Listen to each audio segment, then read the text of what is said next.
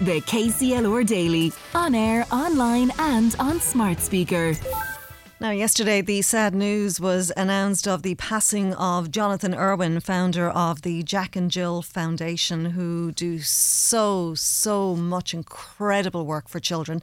And very shortly, we'll be speaking to Carmel Doyle, the CEO of the foundation, to talk about the impact of his work and the impact of his passing. But first, you might recall back in July 2022, Jonathan spoke to our Sue Nunn about the work of the foundation. And in fact, as I understand, this was the only interview he ever gave. So I have to say I'm proud of it. We've looked after nearly 4,000 babies. And if you think when disaster struck our little Jack at 22 months, there were no services whatsoever in the country. And now, wherever you are in the 26 counties, if you've got a baby with the same terrible disasters, natural, as Jack had, you can ring us and we're there with a nurse for your baby. Jonathan Irwin, the founder of the Jack and Jill Foundation, speaking to Sue Nunn on KCLR just last year, sadly passed away this weekend. We're joined now by the CEO of Jack and Jill, Carmel Doyle. Carmel, thank you very much for taking the time to talk with us this morning. I know that you must be up to it today, emotions all over the place. And can I just extend on behalf of myself and all of us here at KCLR sincere condolences to all of you. You must be absolutely devastated. From what I understand, he was an unbelievably wonderful man.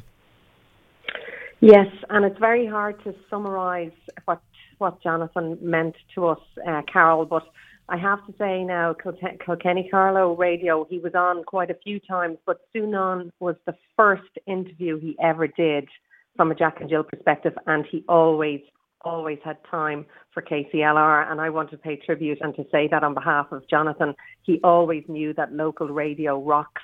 And with Jack and Jill, it's all about the local children that we help. Jonathan would always say that about local radio on Sue Nunn. And I just want to say thank you, Carol and Aisling and everybody. We lost a legend yesterday. Jonathan set up Jack and Jill in 1997 with his wife, Mary Ann O'Brien, and the family live in Thomastown there in County Kilkenny.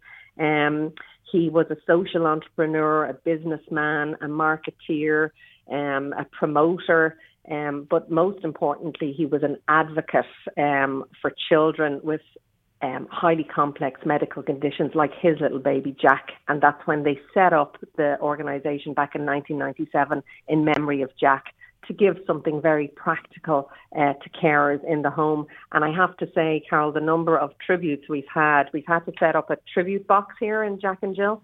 The number of families and nurses and supporters who are there's been an outpouring because he was much loved. And he made a huge difference. I was going to ask you there, Carmel, because obviously he was an incredible man, and along with his wife, I mean, just the work that they did and the difference, the impact that they made on not only children's lives but the families as well. But as an individual, as a man himself, what kind of a man was he? He was a people person. Jonathan was a fantastic man to bring into a meeting with anybody. He knew how to read a room.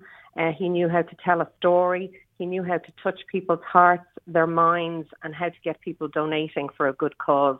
He knew the power of caring at home and what it meant to him. And he was absolutely inspiring. The way I never ever remember Jonathan turning down an interview, Carol, or saying I can't meet that company. He knew the power of community, and he knew that we relied upon the public to keep Jack and Jill going. So he was always prepared for a meeting. He always knew people's names. He didn't believe in email. He would pick up the phone to people. Nothing was ever a problem to Jonathan. He used to say to me, look, the answer is yes. Now, what's the question? Mm-hmm. What do we have to do to persuade Circle K or Bank of Ireland to get behind Jack and Jill, Ryanair? They still do the scratch cards. He moved people into action through his story, and he moved our staff here into energy because, Jonathan hadn't just lost one child in Jack. He had lost 3 sons in the course of about 6 years. And I do remember Carol saying to him, because it took my breath away, how do you keep going with all the grief that is on your shoulders?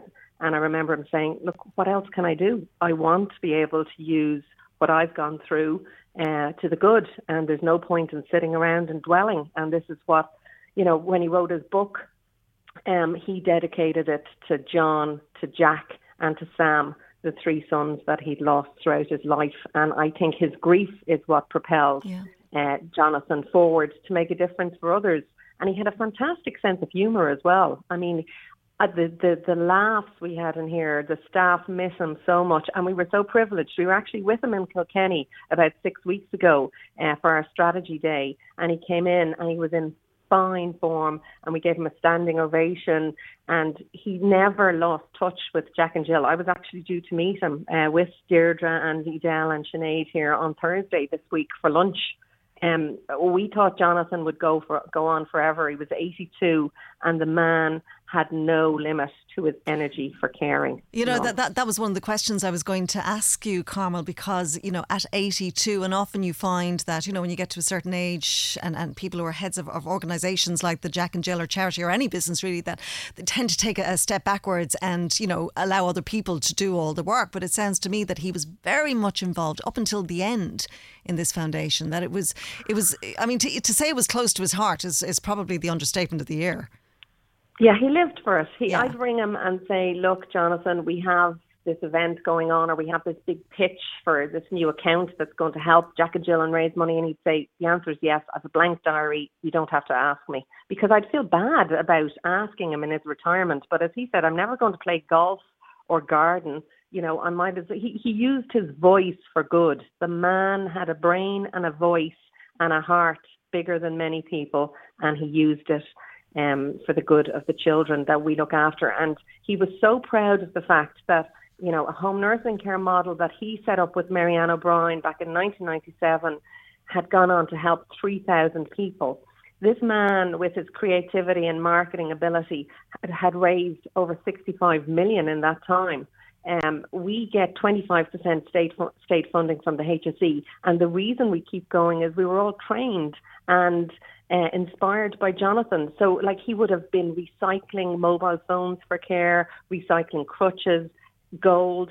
Most lately, we recycle Lego. So he was a man ahead of his time, and he always would say to me, look, if we can get a school on board, we have to know that this school has to get something out of it too. So if we are recycling mobile phones, let's make sure and put some equipment into the school as well. So he was very giving, and he loved the whole collaborative model whereby there has to be something in it for the school if we're teaming up with a school or another partner. And we did lots of partnerships with other charities as well. He was a hugely generous man and highly creative. Now, some of the ideas he would come up with, Carol, at times didn't work, I have to say, but his imagination was there. But he absolutely nailed it when it came to the recycling of mobile phones and Lego. And we have all those charity shops around the country because he inspired Deirdre Walsh to set them up. We have 16 charity shops all around the country. We've one there in Kilkenny. It's because Jonathan believed, let's get into the community, let's show people how many children we have locally, and let's inspire people to join the Jack and Jill family and to donate and to help keep our service going. And can I ask you, Carmel, to that end, because obviously now we're at a time of year where, well, hopefully anyway, our thoughts turn to those who need our help, more than most. And there are so many worthy organisations. Is it difficult for the Jack and Jill Foundation to still secure the support? How challenging is it for you? It's always challenging, but I'll tell you something, Carol. I asked Jonathan, did he ever worry about the money side? Because as a CEO, I do sometimes. And he said, no, I never lost a night's sleep because I knew once we could tell our story and we could let people know about the families in their community who are touched and helped by Jack and Jill nurses, we're going to appeal to people. So he had an absolute confidence in that. Is it difficult these days? Yes, it is, because, money is tighter than ever. There are all sorts of international appeals. But as I said at the start of the interview, Jonathan believes in the power of local radio, and our ask was to support local, care local, donate local, shop local, and just mind the children that we look after in Kilkenny and Carlow. And at the moment, as I said, we look after 12 children in Kilkenny today, and we look after 8 in County Carlow, but we've looked after about 200 in your jurisdiction since 1997. And I just want to give a big shout out to all the families and nurses who'd met Jonathan, because he was always on the road meeting families. Like, he came to our family fun day there over the summer, and he would just sit himself down in the corner of the garden and just be there to salute families, to talk to them. So I think it is challenging, but I think because we have a pioneer like Jonathan Irwin that founded Jack and Jill, if we tell Jonathan's story, people are going to donate, and that's part of our job. And that's why we're sad today, but we have a big job to do for Jonathan and to keep Jack and Jill going. And that's what we're all going to do. If anybody would like to donate or to find out more about the fabulous work that the Jack and Jill Foundation does, it's all on your website, jackandjill.ie.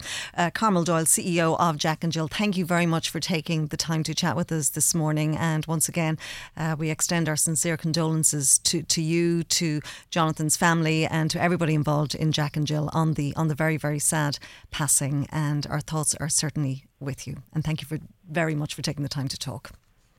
Thank you, Carol.